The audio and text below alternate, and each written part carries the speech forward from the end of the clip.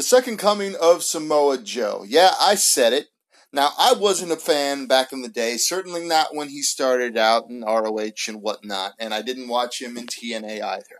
But to have the WWE let Samoa Joe go, all right, one of the guys who made ROH when it was at its biggest point outside of the Young Bucks and JPW, you know, one of the guys who was huge in TNA, one of the only people to have a 5-star match in TNA. If you care at all about Meltzer, I kind of do, I kind of don't. All of this, and WWE lets him go. Not only that, and I could have started this really negative, and maybe I should have, because this is meant to be a rant, you know. But WWE lets him go, lets Peyton Royce go, lets so many fucking people go. Carlito go. I think it was Carlito. I can't remember all the names. I don't know all the people. I don't watch WWE because I don't give a fuck.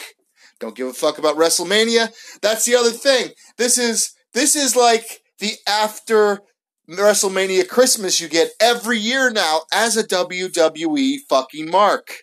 Every year now at the exact same date, they let people go for no fucking reason. And why do I say no fucking reason? People like Bully Ray and the wrestling media will tell you, oh, it's business. You know, I mean, maybe cutbacks, maybe I don't know about the budget. They always say things like that. I don't know about the budgets. Maybe there's need for cutbacks, whatever. They always say shit like that because they want to stay in Vince McMahon's good graces. That's it. They want access. They want to be able to get another job if they're lucky. What is happening here, plain and simple, is they're being fucking greedy, and they want to pad their books even more when they get to their fucking stockholders meeting very shortly. They did the same thing last fucking year, but here's the point. Here's the point I keep dancing around, and those fuckers in the media like Bully Ray, like Lance Storm, will fucking always dance around, is that these last 2 years have been the WWE's most profitable in history. So there's no point in letting any of these people go. It's still a pandemic. I don't give a fuck what anyone says.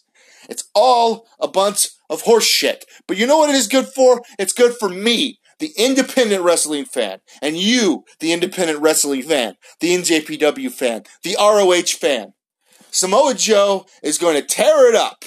Fuck the WWE. Have a nice day. Thanks for listening. Bye-bye.